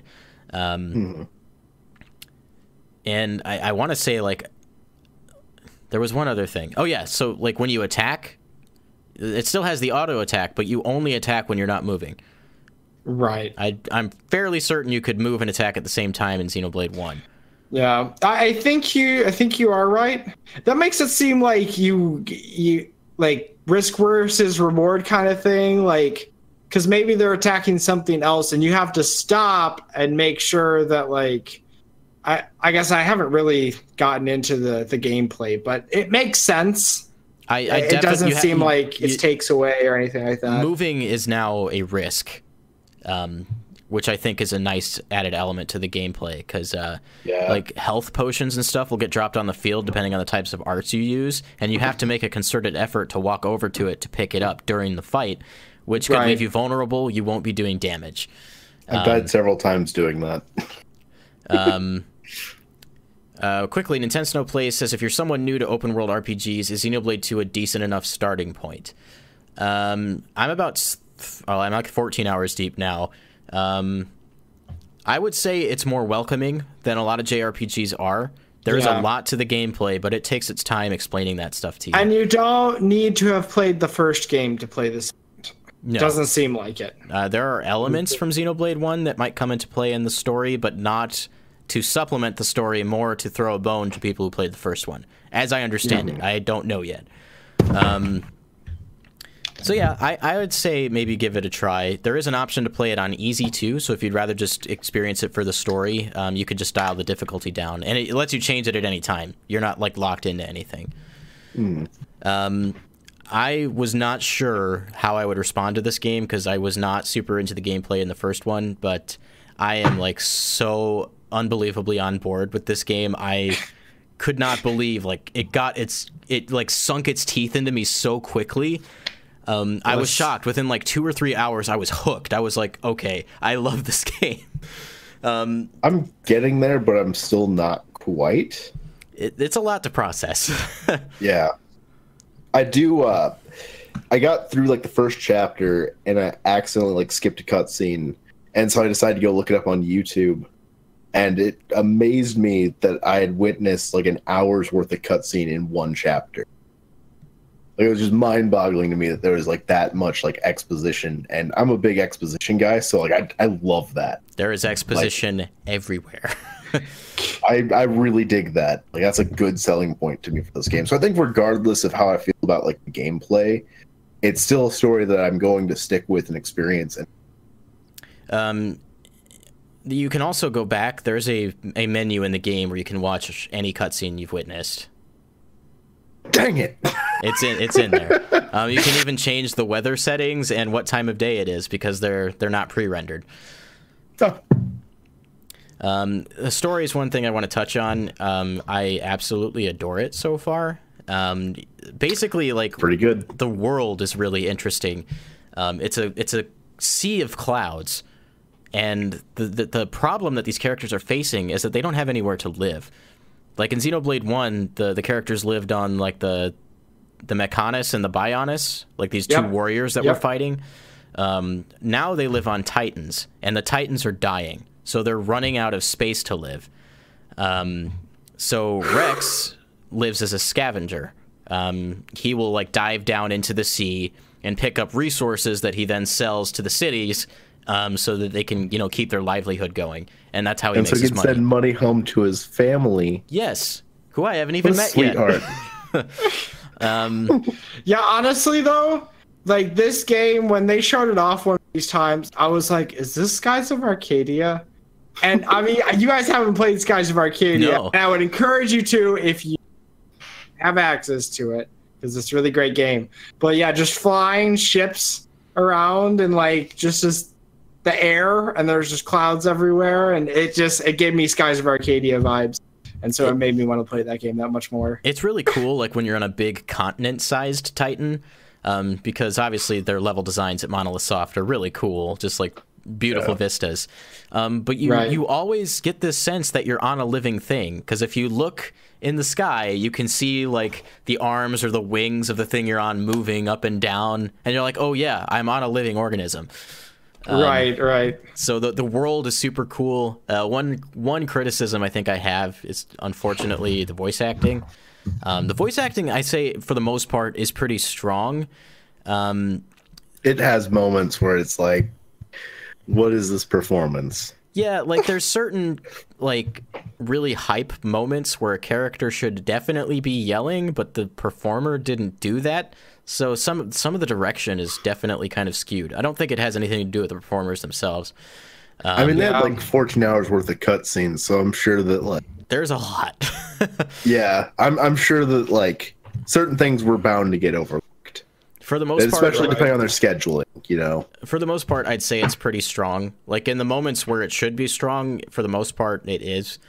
There is the option to go onto the eShop. You can download the Japanese voice track for free, and you can use that instead if that's your cup of tea.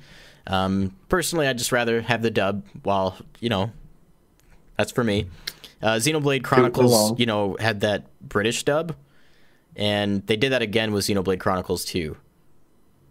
So what's the reasoning? I mean, even with the mix, it's only some characters have British accents. Okay, it felt more Scottish, but because I could see that, maybe, just like having a wide breadth of different accents, like that's okay for an English dub, I think the accents there are, for continuity sake, because so you have drivers, who like bind with blades. The blades are the swords, but they're also people. And for the most part, blades don't have those accents or those like British, Scottish accents. They have American accents. So there's a there's a sense that these people are different, and it actually adds a lot of neat diversity to the characters. So when you meet a new character, it's pretty clear right away whether this is a person who lives in the world or if they're a blade. So that's kind of cool. Like too, like the younger characters have the accents, and it seems like the characters that have existed for a while, like the Titans. Yeah. Yeah, you can tell there's history between certain people, like they go way back. Yeah, and I'm gonna guess that like the accent's like an evolution of the world over time. Mm-hmm. Dreamdrop Source says the only downgrade I've seen from the first to the second game is the protagonist. Rex just feels like Shulk, but with most of Shulk's best traits pulled away. I don't have a Shulk to compare him to quite yet. We have Smash. Backslash. I'll be upset. Those two. Speaking about Super Smash Bros., if we get Rex and Pyra in place of Shulk, I'll be upset. If we get them in addition, so different. I would not expect that.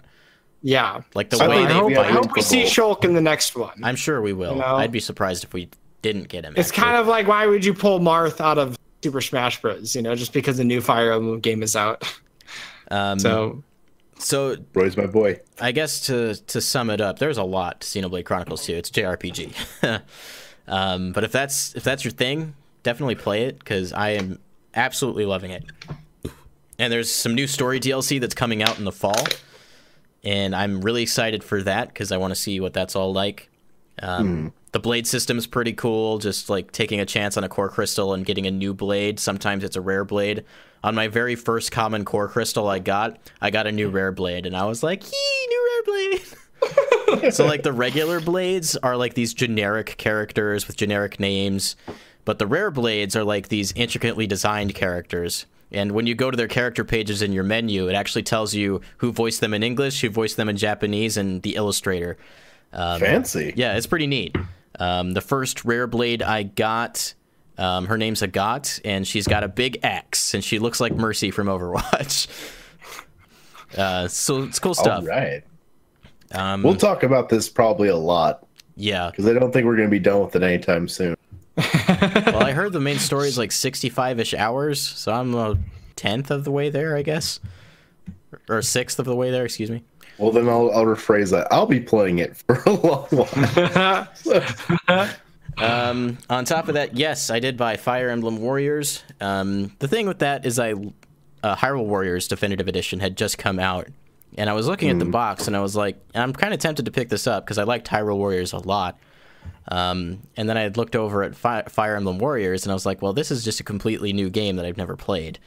And you're still getting a similar experience. Yeah, so with that in mind, I was like, this is the one I'm going to go with. But for the most part, I picked it up because it has 2-player co-op support for the entire game, and it gives me something to play with Michaela. And we've been playing it only together, so it's kind of our co-op game right now. Also, I heard Fire Emblem Warriors is better than Hyrule Warriors. I've heard the same thing. As of now, I don't agree yet.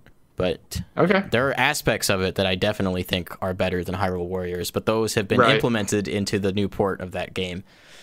Right.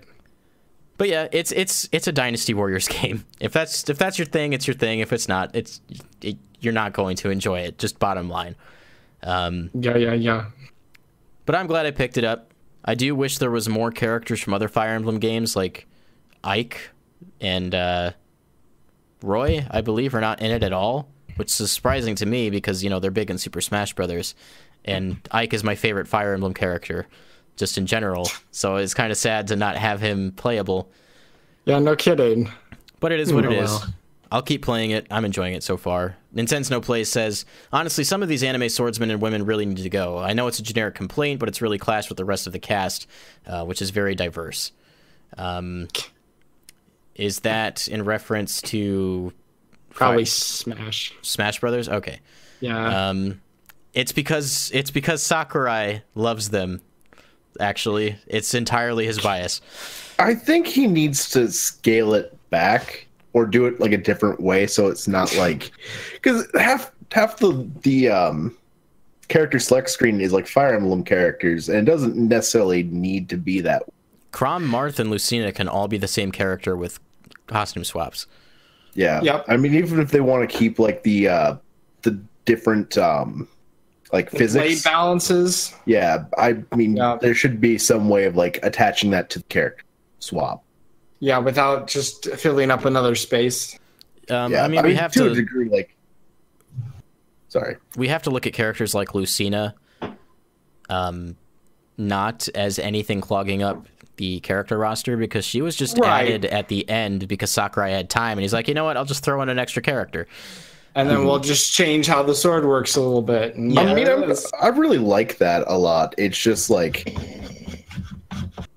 we've talked about character slots before, and like I don't think that that's a thing per se. I think it's a myth. But you do have to think about the menu and like the character select screen, how easy it is to find things, and I think it needs to be updated to accommodate an ever expanding roster. Yeah, because we're over 60 characters right now. If they add another 20 characters, we're over 80. I have problems finding Captain Falcon most of the time. He's alone. That since he's like, you'd think that since like I play him almost exclusively that I know where he's at, but I still don't. I still haven't learned. I don't know. I think Smash 5 will handle the character roster page a little different because it's a alarmingly large number now, and it's going to only get bigger. Assuming they don't cut anyone, but there's a rumor right now that they're not. And if they're not, that's great. No cuts. Yeah. No cuts ever. So on top of Fire Emblem Warriors, I played the Sushi Striker demo, and I wanted to give that a little bit of attention really quick. Because this is a game that I'm not particularly interested in personally, because I'm not big into puzzle games myself. It's the fact that there's so many production values like to this game. Like there's full animated anime cutscenes with like full voice acting. The HD assets are really pretty. Like the menu designs are really strong in this game. This whole sense of identity is just there, like a really solid package in that regard. The gameplay didn't do a lot for me, but if you like puzzle games, you're probably going to enjoy this. They're mixing puzzles with battling. Like you have levels and stats and HP, and you're actually attacking your enemies using the plates that you get from eating sushi. So it's a cool concept. It's definitely unique, and I think puzzle fans will have a lot to like from this game. It's also going to have online multiplayer with one-on-one battles. So if this is your thing, I think this is a good package. Maybe a little on the pricey side, but a good package. Yeah, I'll pick it up on a discount. Yeah, like that's what I'm waiting for.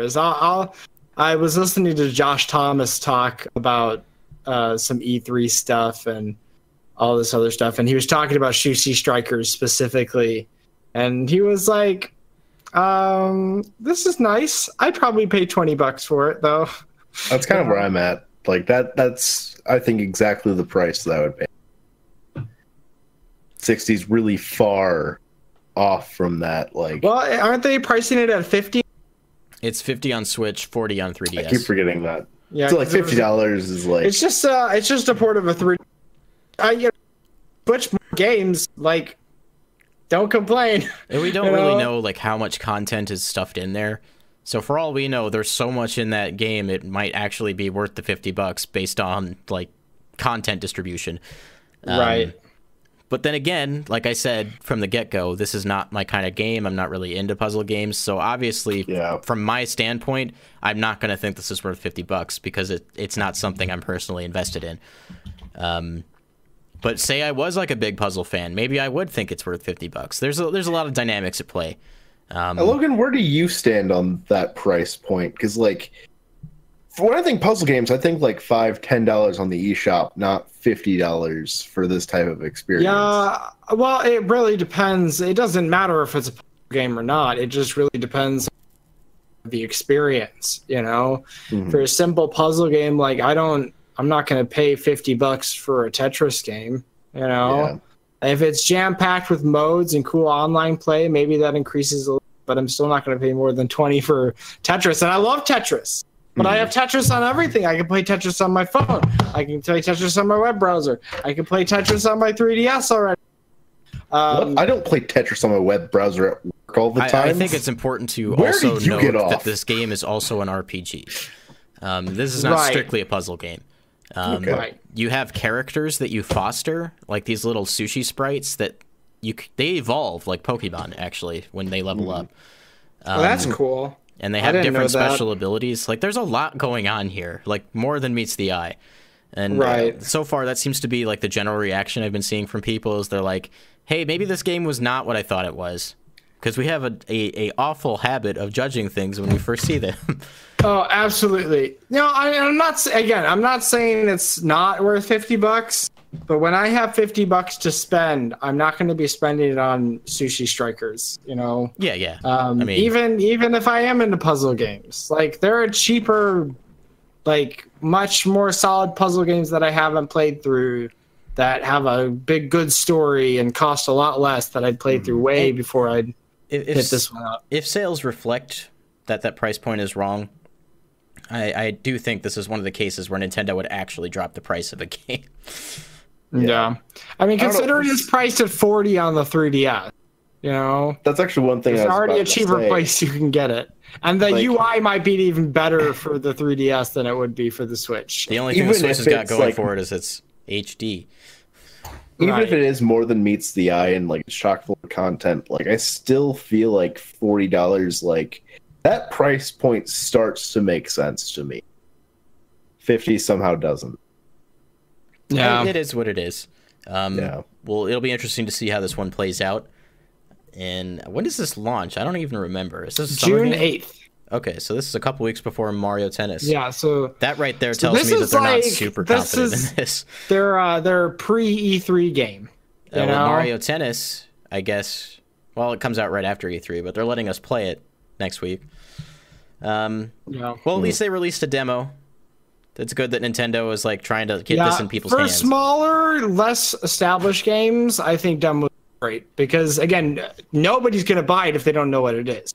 It's one thing if it's a well-known like franchise and a well-established gameplay, you don't even necessarily need a demo. But for something that's so foreign to people, it's nice to give them an in before they decide they're gonna decide that it's worth $50. For the sake of time, we should move on. Splatoon 2, this is something that we all played. If you were here with us, we were participating in the Splatfest on Team Donnie. Real good. Tom Donnie. Team Donnie did win the Splatfest, so go Donnie fans. No thanks to us. No, we were bad. We played like 13 or 14 matches, and we won a single game. One game in the entire stream. Skill. Pretty good. Skill. Pretty good. That was like one of like the worst experiences I've ever had in Splatoon from like a competitive standpoint. It was just like the saddest stream ever. Morality was like so low. You guys were like messaging me like, how much longer are we doing this? If you want to laugh at people that are bad at Splatoon, go back and watch our stream. It's a good time. Hopefully the Mario Kart stream goes a little different than that. You guys will be involved. So if you decide that you're going to be better than us, then maybe it'll happen again. Who knows? But it was fun. I'm happy Team Donnie won. I love Splatoon 2. I absolutely love Splatoon 2. I'm excited for the news on June 9th. Can't wait to see what that is. And Octo Expansion is a day one buy for me. I'm going to pay for it and probably play through it all in one go if I can. Yeah, same. You guys have any more comments on Splatoon 2? No, not on Splatoon 2. But Logan, you've been playing controls. You've been playing Detroit. I've been playing Detroit. I've been waiting for this game for a long time. And so just to preface this, obviously, if you're not familiar with David Cage has made games in this vein before, most notably Heavy Rain on the PS3, which hasn't aged that well. I don't think it aged well. I think it had its quirks about it when it launched. You know, but it was also kind of a new thing when it launched. Right, it was so different from everything that had been done before that people were kind of like they forgave it for some of its flaws. So I feel like Detroit is a more refined version of that. The character models and facial expression, while they're perfect, they're miles better. Like there are some times where it looks like uber nice. Like I can't believe I'm playing this on a PS4, you know? But they can dedicate all of that, you know, to making the game look really nice because it's not like it's a complicated game. It's all scripted and but the appeal is that, you know, you could finish the game. It has, all these different endings and all these different ways you can get from point A to point B.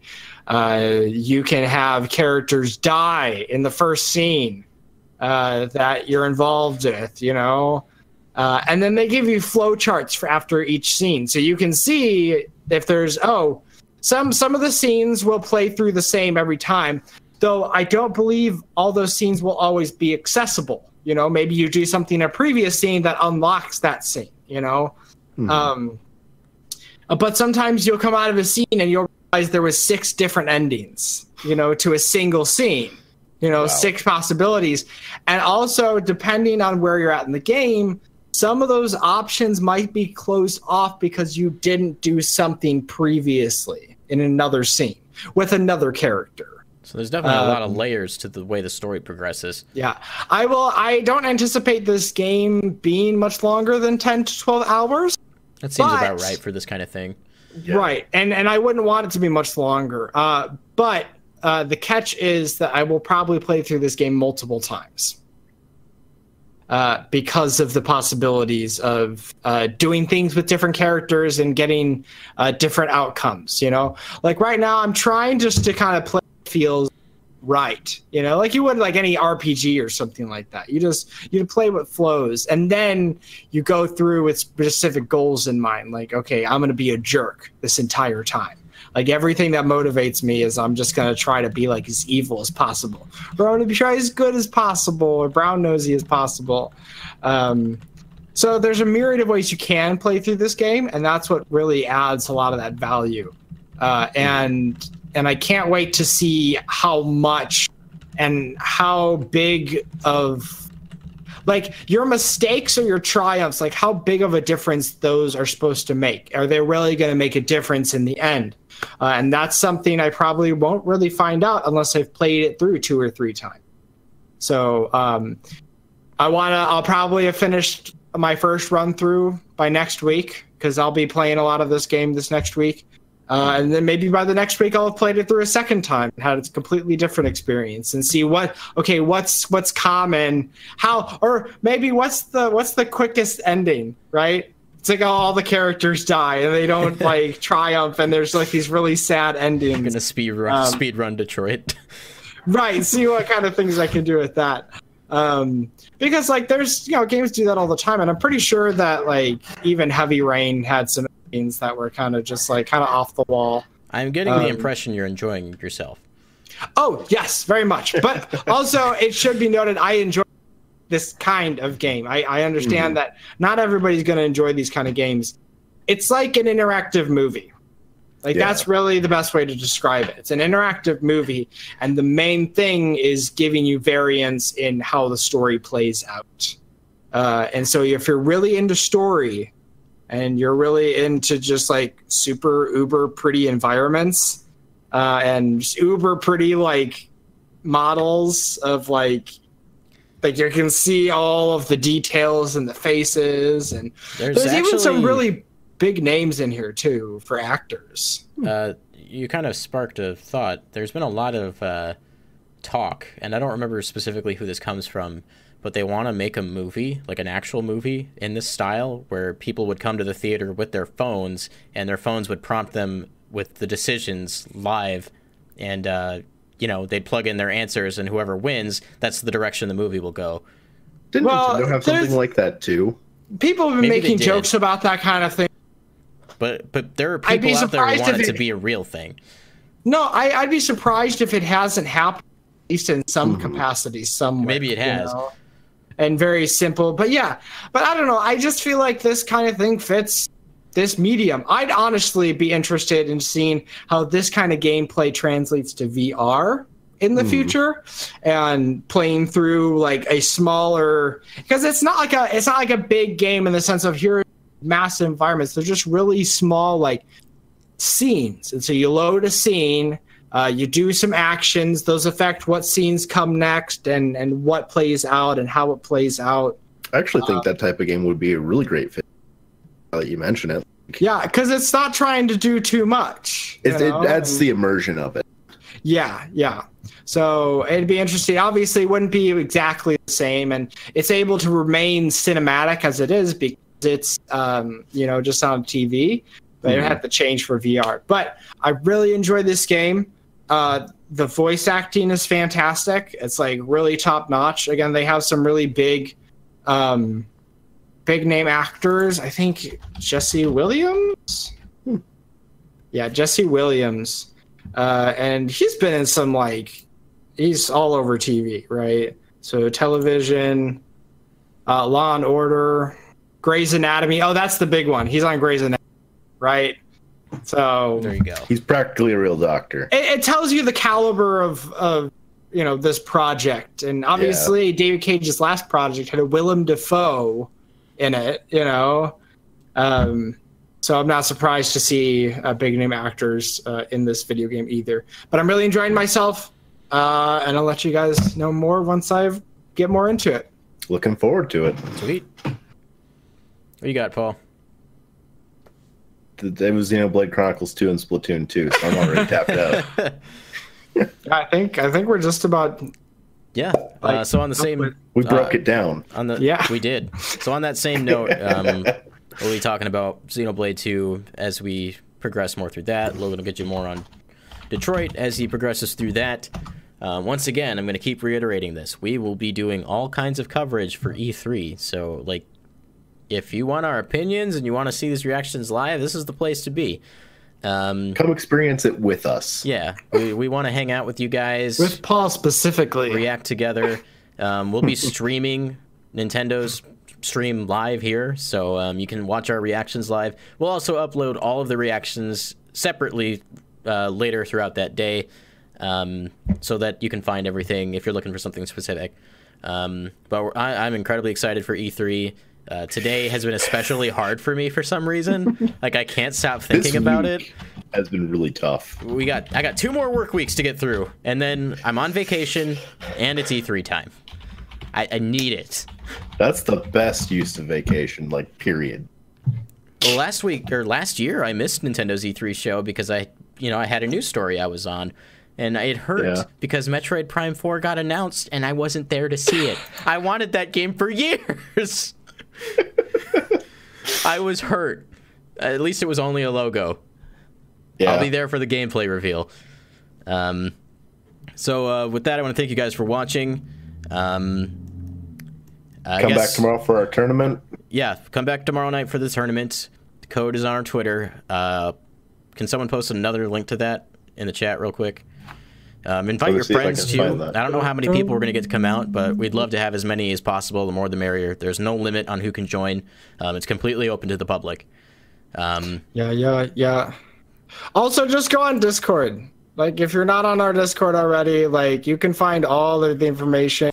Right. I know. We're on Discord all the time. If you guys want to talk to us, just get on there. Feel free to chat. Yeah. We're totally open to it. Also, if you want... We have all kinds of channels. Switch friend codes. My friend code is in my profile on Discord. You can literally just right-click and hit profile. To exchange friend codes.